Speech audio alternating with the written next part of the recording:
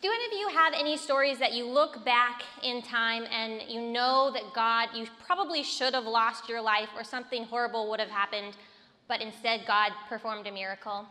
There's two stories I like to think of often. One of them is about me and one of them is about my husband. And I'll start with me. In 2008, I believe, I did Bible work following up the Minnesota GYC. And we were in the cities in Minneapolis. My sister lives in Rochester, and so I would work Sunday, Monday, Tuesday, Wednesday, Thursday, and Sabbath, and so Friday was my day off. And so I would usually drive down Thursday night to spend Friday with my sister and then come back up on Sabbath. Well, one Thursday, there was a pretty bad snowstorm coming. I don't know if any of you have spent any portion of time in Minnesota in any time between January and even June. It's pretty cold there and awful. And so there was a bad snowstorm coming, but I really wanted to spend my day off with my sister, so I decided to drive anyway. So I was driving, and pretty immediately my windshield iced up, and so except for probably like 2 inches, kind of in a rainbow here from my windshield wipers, I could see out. And I was going really slow and making progress, although things were pretty hairy, and I really should have just stayed home. And you can see, there's only like an inch here and an inch up here for me to see out, and so I almost missed my exit. So what did I do? I last minute turned to get off on my exit, and that did not go well. I spun off the off-ramp down a bank, and it was fine. The car wasn't hurt. I wasn't hurt. I got out because someone immediately pulled off and was like, "Are you okay?" Blah, blah, blah. And I got out of my car to hear him, and I was like, "Yeah, I think everything is okay." And then he looked behind him, said a swear word, and drove off. And I looked to see what he was looking at, and there was another car doing exactly what I had done, swerving right towards me outside of my car. And when you're in the snow, I don't know if he's going to go right or left. I just started running, and the next thing I knew, I just ended up on my knees. I don't know how, and the car landed between me and between my car, barely. And I know that was an intervention of God, because things could have gone a lot differently. My other story is about my husband, Stephen. He went to Africa before I knew him, I don't know when, a while ago. And he was leaving early with another missionary. And so, as I understand it, they were to get on a bus that was going to take them to Nairobi airport, and then they would fly out from there. So they got on this bus, and they knew their exit, or the trains or the bus stop name, and they were waiting for that, and the bus, more people just kept getting off. They didn't hear their bus station. More people kept getting off, and they went more and deeper into the city, and it started to get not very safe, and it started to get worse and worse, and eventually the bus route was over and they had to get off, and they didn't feel safe at all, but they had no other option. So they got off, and not long after that they found themselves surrounded by pretty tough-looking Africans, and they couldn't understand what they were saying, and Stephen knew that this was not a good situation, and out of the blue comes this nice-looking African who spoke perfect English, and he said, "What are you doing here?" And Stephen briefly explained his situation. He's like, you should not be here, come with me. And he led them to his car, and he drove them to right where they needed to be. And I love those two stories because they give me hope when I'm in trying times. They're like anchors or Ebenezers. I know that God is working, that God cares for us, and he has saved us in the past, and he's going to walk with us in the future. It makes me think of a verse in 2 Chronicles 16, verse 9. If you want to turn there with me, 2 Chronicles 16, verse 9. This is a beautiful, beautiful verse, one of my favorites. It is spoken from Hanani the prophet to Asa, king of Judah. And 2 Chronicles chapter 16, verse 9 says, "For the eyes of the Lord run to and fro throughout the whole earth, to show himself strong on behalf of those whose heart is loyal to him." If you go back 2 chapters to 2 Chronicles 14, chapter 2, you can read, starting in verse 2, about Asa. This is the king of Judah at the time, and verse 2 says, "Asa did what was good and right in the eyes of the Lord, For he removed the altars of the foreign gods and the high places, and broke the sacred pillars and cut down the wooden images. He commanded Judah to seek the Lord God of their fathers and to observe the law and the commandment. He also removed the high places of the incense altars from all the cities of Judah, and the kingdom was quiet under him. And he fortified cities in Judah for the land and had rest. He had no war in those years because the Lord had given him rest. Therefore, verse 7, he said to Judah, "Let us build these cities and make walls around them and towers, gates, and bars, while the land is yet before us, because we have sought the Lord our God. We have sought him, and he has given us rest on every side." So they built and prospered. And Asa had an army of 300,000 from Judah who carried shields and spears, and from Benjamin 280,000 men who had carried shields and drew bows. All these were mighty men of valor.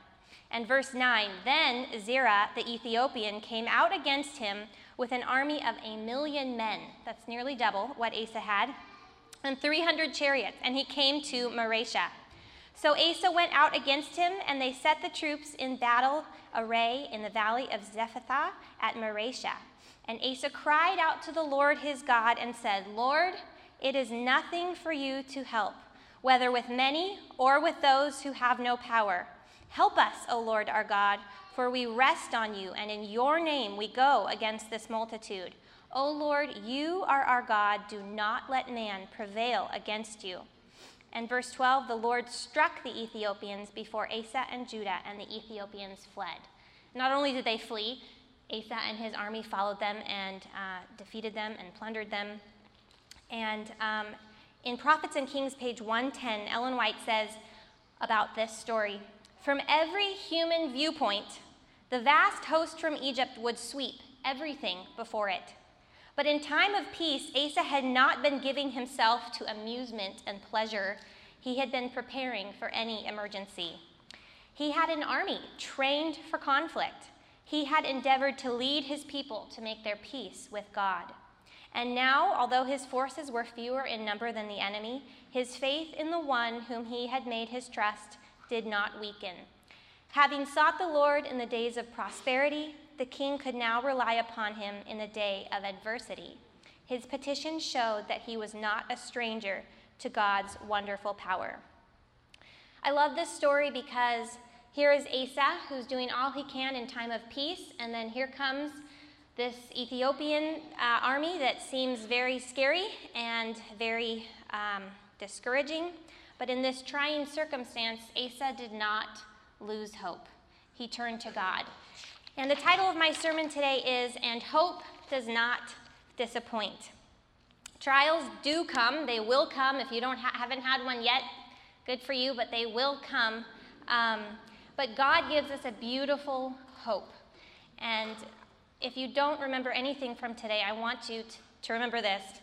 Don't lose hope. Let's pray. Father in heaven, I just ask that you would please join us this morning as I share of your goodness. I pray that you would touch hearts, and Lord, that we would love you more because of this story, because of the great things that you have done. Amen. I want to start by reading a compilation of verses from Psalm 116 to you. "I love the Lord because he hears my prayers and supplications. He listens whenever I call, so I will depend on him as long as I live. The pains of death engulfed me, and I thought I was dying. I was distressed and greatly troubled. Then I called on the Lord. I beg you, O Lord, please save me. Our merciful and gracious God heard and saved me. He is full of compassion.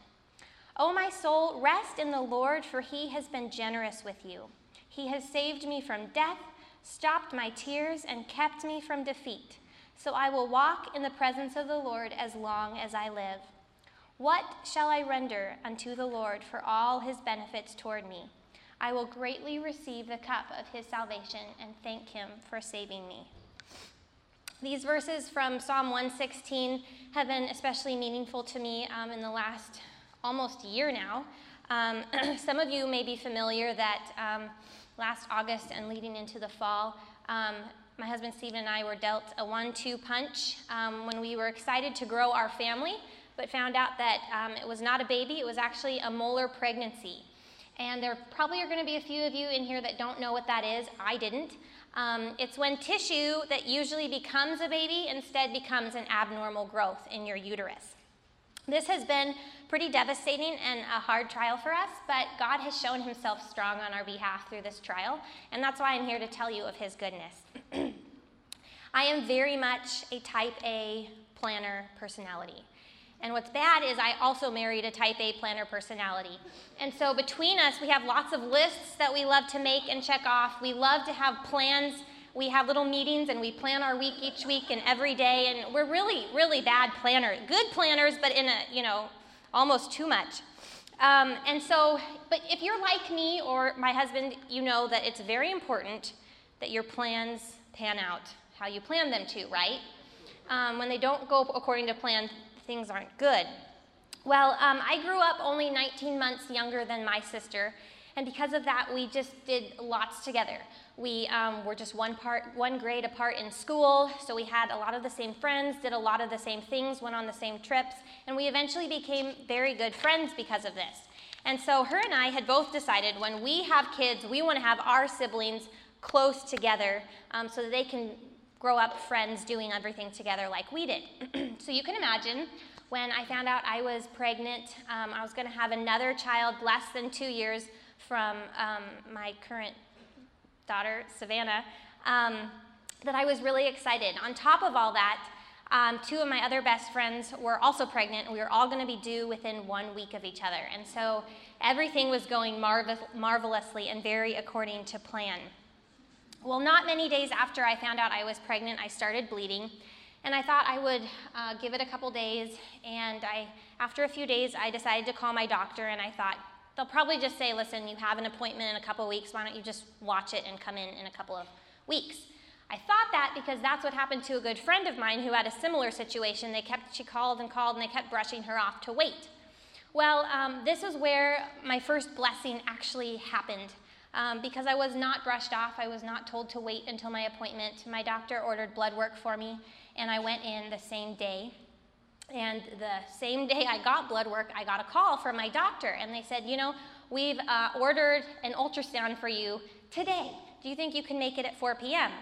And I knew in my heart of hearts that probably wasn't good. I asked them what the reason was, and they said my HCG was high. Now, in layman's terms, HCG is your pregnancy hormone.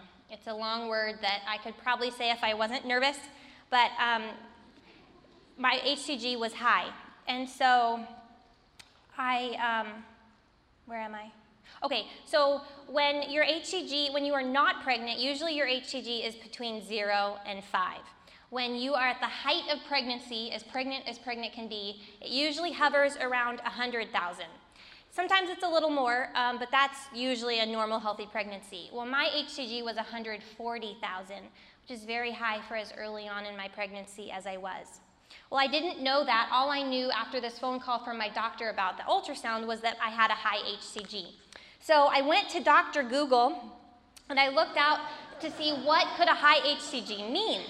And I found that it was probably one of 3 things. It could either be a baby with a chromosomal abnormality, a molar pregnancy, or twins.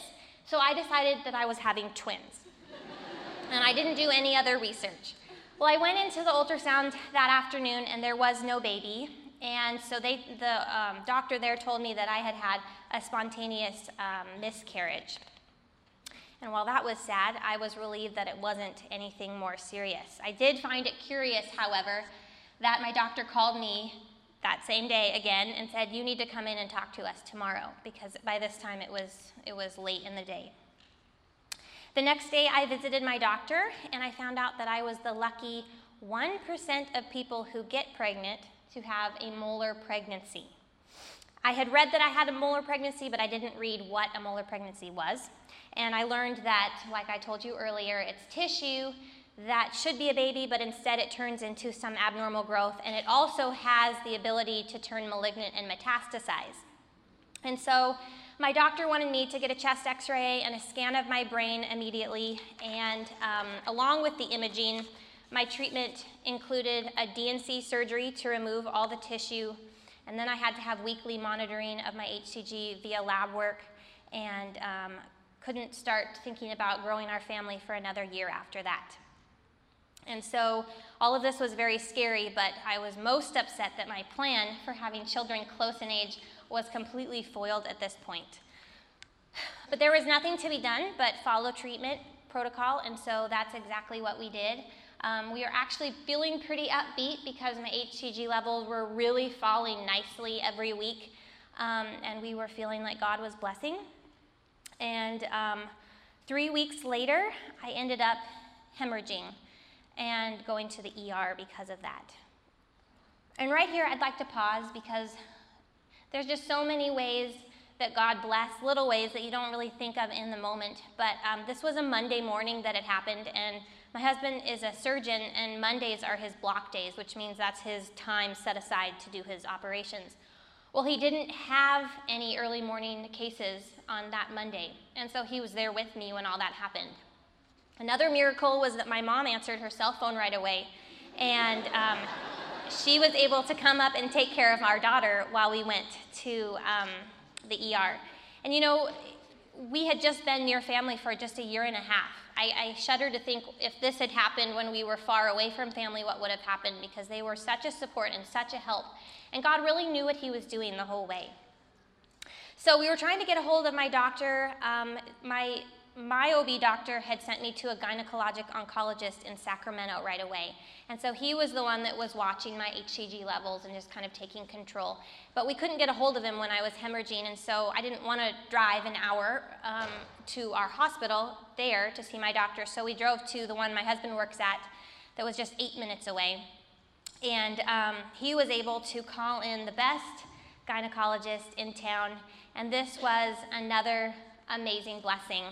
On our way to the ER, we did get a hold of our Sacramento doctor, and he told us that my HCG had again spiked. He didn't tell us that on the day that I got my lab work. He waited, and it was not very good timing. But anyway,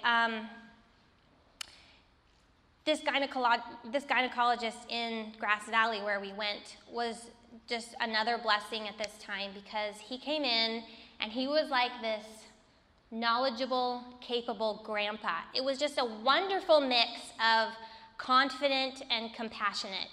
And he was the one that performed my second DNC to stop the bleeding. And he was also the one that told us right before surgery that they saw metastasis on the CT scan I had when we went in my lungs and my liver. And so he not only prayed with us before surgery, but he also stood in the OR and held my hand as I fell asleep. And that was so encouraging for me during this time. God really sets us up for our trials, and he gives us as much comfort and hope through bad times as there's no limit.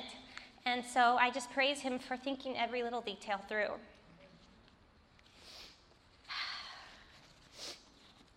Over the next 2 days, I had more tests and doctor appointments. At this time, I was working with an oncologist in Grass Valley as well as the gynecologic oncologist in Sacramento. They were working together.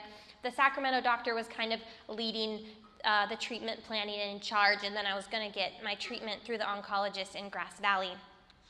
And we learned a name for the new malignant invasion in my body called gestational trophoblastic neoplasm. He staged me as high risk, mainly because of the metastasis in my liver that was seen on CT. And because of this was very aggressive cancer. I needed to start treatment very quickly, and so we did speak with some trusted physician friends in Ohio where we used to work, and then around where we were, and we felt confident that this was the right thing for us to do. And so 2 days after I was in the ER hemorrhaging, I started chemotherapy. And the chemotherapy regimen that was recommended for my high-risk case was called Emico. And each of those letters stands for a different drug. And by themselves, they're pretty nasty. In combination, I was terrified of them. They had short-term side effects like hair loss and infertility, and then long-term side effects, which would be like leukemia popping up 20 years in my future.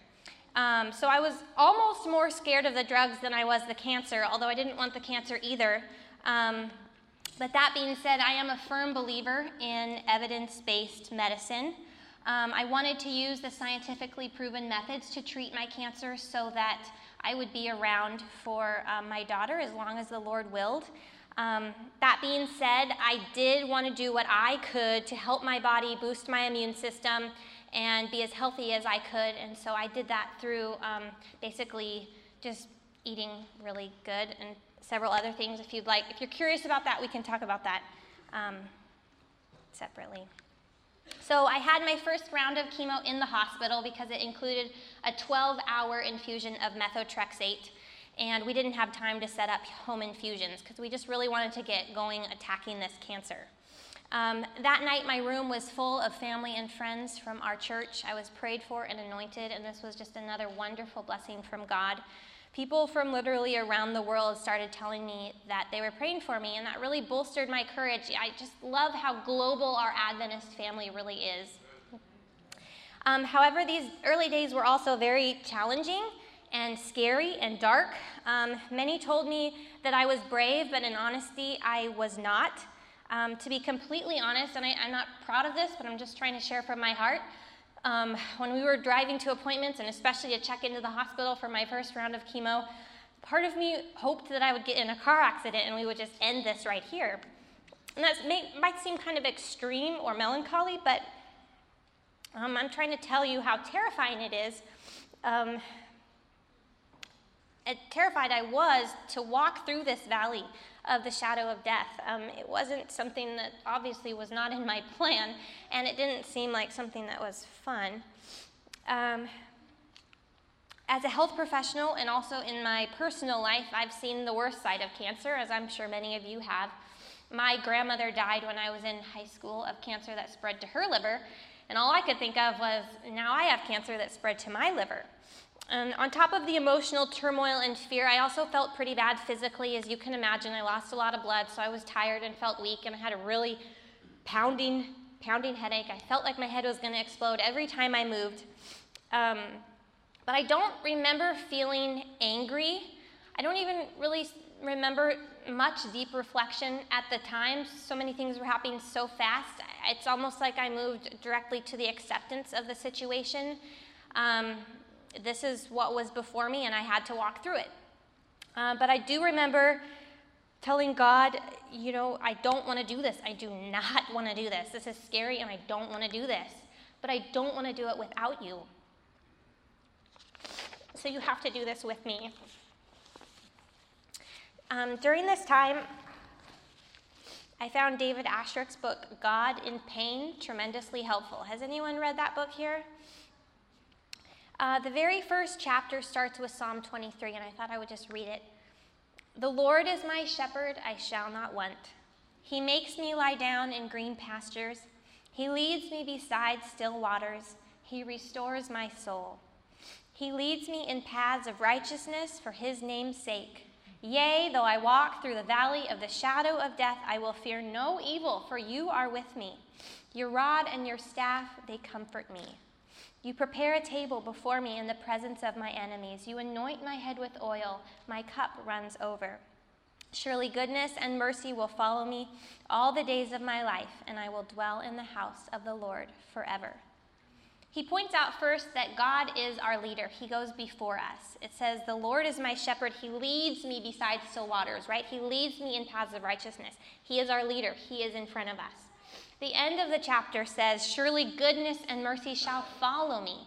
Who is good? Who is merciful? It's God, right? He is not only before us, he is hemming us in from behind. And not only does he lead us to the green pastures, the quiet waters, the paths of righteousness, he doesn't stop when we get to the valley of the shadow of death, does he? He's still leading us. And if he's leading us to that valley, he will lead us through that valley as well.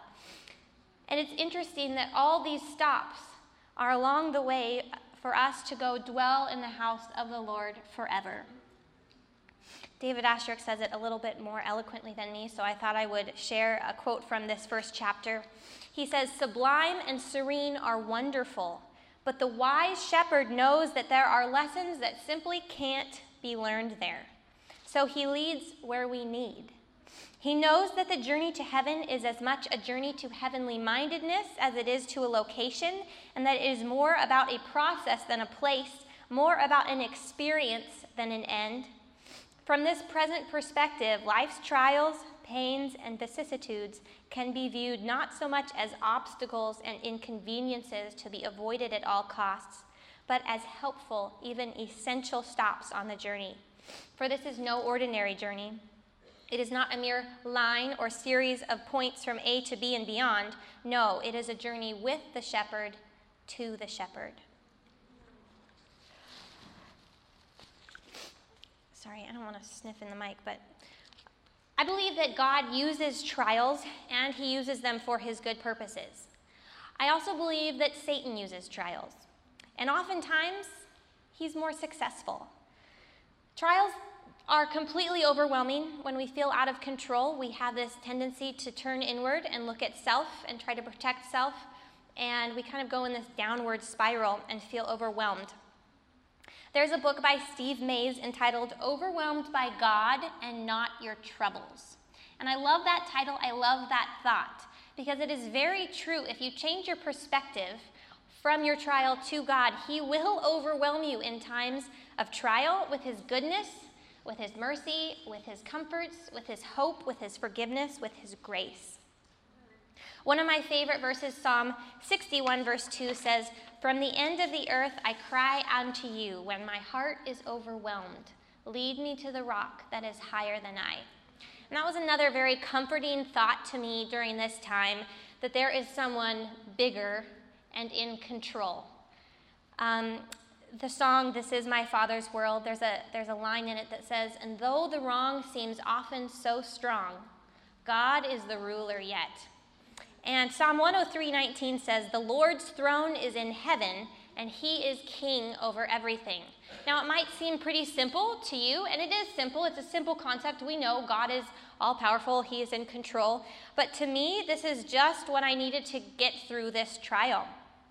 He was in charge, and he was in control. I pondered his amazing might and how, like for Asa, he could change everything, right?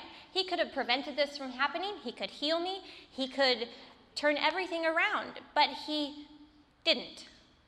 He could have, but he chose not to. And for me, that was really comforting, because it meant there must be something in this trial that I need, some good in it for me. And that paradigm shift was very faith-building. And then Esther sent me this quote by C.B. Hands, speaking of Job. "Beneath every disaster, every disappointment, beneath all the perverse things that wrecked his plans, crushed his hopes, and robbed him of friends, goods, wealth, and home, he believed there was a divine purpose and benevolent hand." I love that, a divine purpose and a benevolent hand. God does not make mistakes, and he does not intend us harm either. If we are going through things that seem hurtful or harmful or like one big mistake, we need to remember that God is on his throne. He is in control of what we go through. And if we cling to him, whatever comes our way, he will see us through. But like Asa, we need to be preparing in times of ease, so that when trials do come, it will be as natural for us to turn to God as the flower to the sun. Steps to Christ, page 86 says, "From the stars that in their trackless courses through space follow from age to age their appointed path, down to the minutest atom, the things of nature obey the Creator's will. And God cares for everything and sustains everything that he has created. He who upholds the unnumbered worlds throughout immensity, at the same time cares for the wants of the little brown sparrow that sings its humble song without fear. When men go forth to their daily toil, as when they engage in prayer, when they lie down at night, and when they rise in the morning, when the rich man feasts in his palace, or when the poor man gathers his children about the scanty board, each is tenderly watched by the Heavenly Father. No tears are shed that God does not notice. There is no smile that he does not mark. If we would but fully believe this, all undue anxieties would be dismissed. Our lives would not be so filled with disappointment as now, for everything, whether great or small, would be left in the hands of God, and this is what I really like, who is not perplexed by the multiplicity of cares or overwhelmed by their weight. We should then enjoy a rest of soul to which many have long been strangers. Isn't that beautiful? God is not overwhelmed by anything we go through. Not long after this whole whirlwind, this all actually happened pretty close together.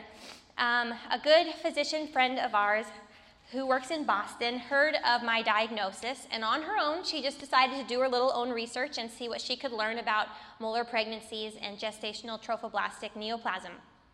She actually found at Harvard in Boston, there was a man who specializes in this. Now, 1% of people who get pregnant get molar pregnancies, and even smaller percent of that turn into cancer. So this is pretty rare. There's not a lot of doctors who are familiar with this. There's not a lot of research that's been done. There's been some, but the man who has his name on many research papers in this topic was the man that my friend found at Harvard. And so she tracked him down, and she's like, hey, my friend has this. Do you think maybe you could look at her chart and give your opinion? And bless that man, he was an angel. He said yes. And when we got all our stuff to him and he looked at everything, he's like, I really don't think it's in her liver. That's actually pretty rare for it to go in her liver. And if it wasn't in my liver, I wouldn't be a high-risk case. Now, if those two facts were true, that means I wouldn't have to continue with the 5-drug awful chemotherapy regimen. I would be reduced to a single-agent chemotherapy with not as many bad side effects. So when Stephen and I heard this, we were really excited. This was too good to be true. But we were also really confused because we had talked with several physicians in our area as well as Kettering, and they all seemed to concur with my diagnosis. We had a plan, here's my plan, getting messed up again. And now this person that we didn't even ask has decided to come in and say something completely different. And so we talked about this and we were confused, and we thought, you know what? We have 2 other second opinion consults set up at this point. I was going to go to Stanford, and then I was going to go to Mayo Clinic. And we decided to pray that if it was God, if this Boston guy was saying what was true, God would help the 2 other second opinion consults say the same thing without us prompting them to. So we kneeled down and I prayed first. Does that make sense what I said? Okay, I don't want to confuse everyone. So I kneeled down first and I prayed and I said, Lord, we're hearing this new thing. We have 2 second opinion consults coming up. If you could let them say the same thing as this Boston guy, please help lead us in that way. And then I blurted out, now I did not plan on saying this, I blurted out, and Lord, please help our doctor here in Sacramento to change his mind to agree with the Boston doctor. And I did not plan on saying that. I don't know where it came from. And I was like, yeah, right. Doctors do not change their mind on diagnoses, right? Not usually. And they're definitely not going to let the patient know that they decided they were wrong. Nevertheless, I had prayed it. Well, not many days later, probably just 2 days, I don't remember the exact timeline, I was talking to our physician friend from Boston. She had given the radiology images of my liver to a GI radiologist, someone who looks at pictures of livers all day and works at Harvard, and he said he was 100% sure it was not in my liver. While I was on the phone hearing this amazing news, I got a text from our doctor in Sacramento, and he asked us to please call him. When Stephen talked to him, he said he had met with a couple other colleagues, reviewed my case, and changed his mind. That it was not in my liver and that I was not a high-risk case. Talk about an answer to prayer. I could not believe that God had me pray such a ridiculous prayer only to answer it in such an amazing way and so quickly. And it was at that point that I knew I was going to be okay. I knew the second opinion consults were going to agree with what this Boston guy said. I knew that I was going to live and that God was on my side.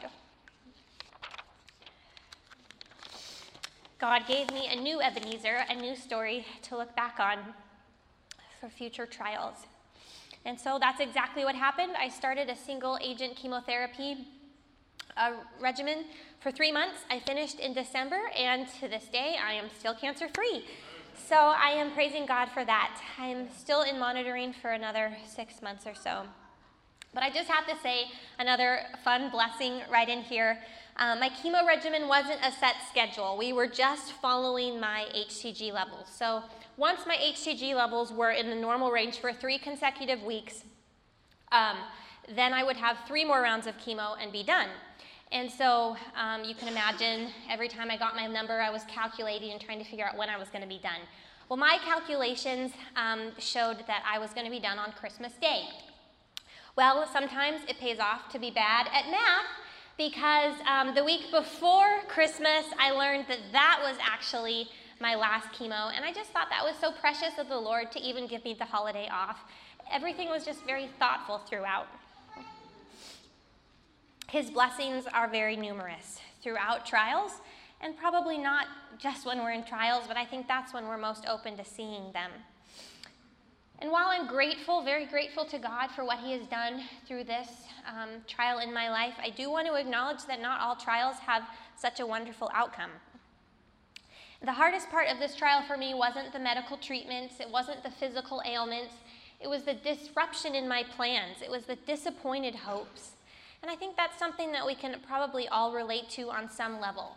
When something in our lives doesn't go as we thought it should or planned it would, disappointment settles in, doesn't it? And that might be something we all struggle with on a daily basis. In Romans 5, Paul tells us that he is glad for trials and suffering because it produces patient endurance. And patient endurance produces strength of character. And strength of character gives us unshakable hope. And then he says, and such hope does not disappoint. In a world full of disappointment, Hebrews 6 tells us that hope is a firm and secure anchor for our souls, leading us into the very presence of God. Psalm 42:11 says, "Why are you cast down, O my soul, and why are you disquieted with me? Hope in God, for I shall yet praise him, the help of my countenance and my God." 1 Peter 1:3-7 says, "Blessed be the God and Father of our Lord Jesus Christ, who, according to his abundant mercy, has begotten us again to a living hope through the resurrection of Jesus Christ from the dead, to an inheritance incorruptible and undefiled and that does not fade away, reserved in heaven for you, who are kept by the power of God through faith for salvation, ready to be revealed in the last time. In this you greatly rejoice, though now for a little while, if need be, you have been grieved by various trials, that the genuineness of your faith, being much more precious than gold that perishes, though it is tested by fire, may be found to praise, honor, and glory at the revelation of Jesus Christ." Hope enables us to hold our heads high, refocusing and lifting our heads to the goodness of God, taking our eyes from the weary path that we are walking to the glorious goodness of God, reminding us to trust in the perfection of his ways as he leads us home, where there is no more sadness, no more disease, no more disappointment. And those who walk through trials, no matter the outcome, can cherish this hope. Life is not void of trial, but God does show himself strong on our behalf in our most difficult times if we will allow it. Sadly, many do not choose this. Instead of allowing themselves to be overwhelmed by the goodness of God and the mercies in midst of trial, they turn from the only one who has promised to never leave them or forsake them, and many turn away for good. Today, my only appeal to you is for you to not be that person. If you feel overwhelmed by trial, maybe not currently, but maybe in the future, cling to Jesus. He will offer you hope that will withstand any disappointment in life. Don't lose hope. I promise you, if you look for it, you will find it. God will overwhelm you with his goodness. And so, in conclusion, I just want to stand here today to praise God for the hope and the beauty he has shown me in the middle of trial. I want to thank him for reminding me he is a man of war, and he is showing himself strong on behalf of those whose hearts are loyal to him. I also want to thank many of you who knew what was going on and prayed for me and sent me that wonderful care package. That really bolstered our courage, and I just want to thank you for your act of love. And so, in conclusion, I want to read a couple of verses from Psalm. Praise the Lord, O my soul. May everything within me praise his holy name. Praise the Lord, O my soul, and don't forget all the benefits he's given you. He forgives your sins and heals your diseases. He has kept you from an early grave and treats you with love and compassion. He gives you the comforts of life, so your strength is renewed like an eagle's. Blessed are those who find strength in you and who travel the road to Zion. When they pass through the valley of weeping, they will find springs of comfort. Amen. In closing, Esther asked me to sing a song, which I'm going to try to do. I actually wrote this song during all of this, and the verses are contrasting what we know of God and then what we experience in life, because sometimes those are two very different things. But the chorus is just a prayer that God would help us navigate those times, and I pray that you are blessed. I'll sing this and then we'll pray.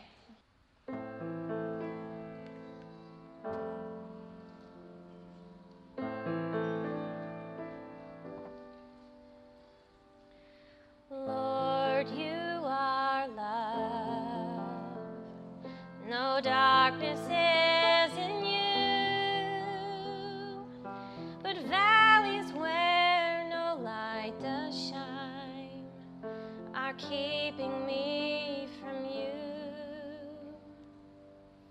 Lord, you are just.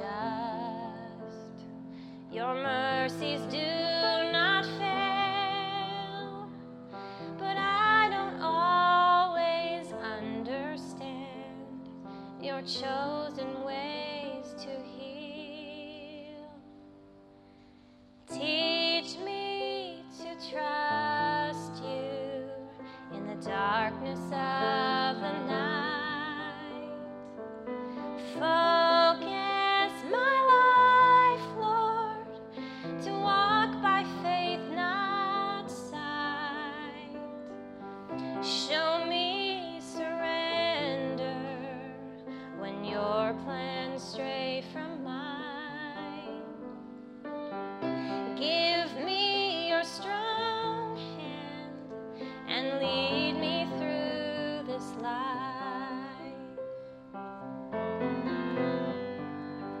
Lord, you follow through. Your promises you keep, but sometimes they're not fast enough or answered differently. Lord, you offer hope, a future with no pain, but trials of this life here are challenging my faith. But your ways are higher, your plans are grander. My life is safe in your hands. Your ways are higher, your plans are grander. My life is safe in your hands. So teach me to trust you in the darkness of the night. Focus my life, Lord, to walk by faith, not sight. Show me surrender when your plans stray from mine.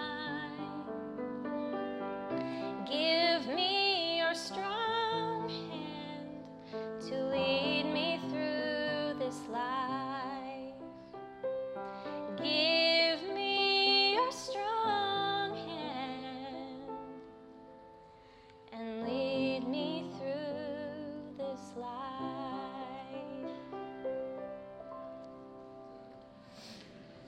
pray.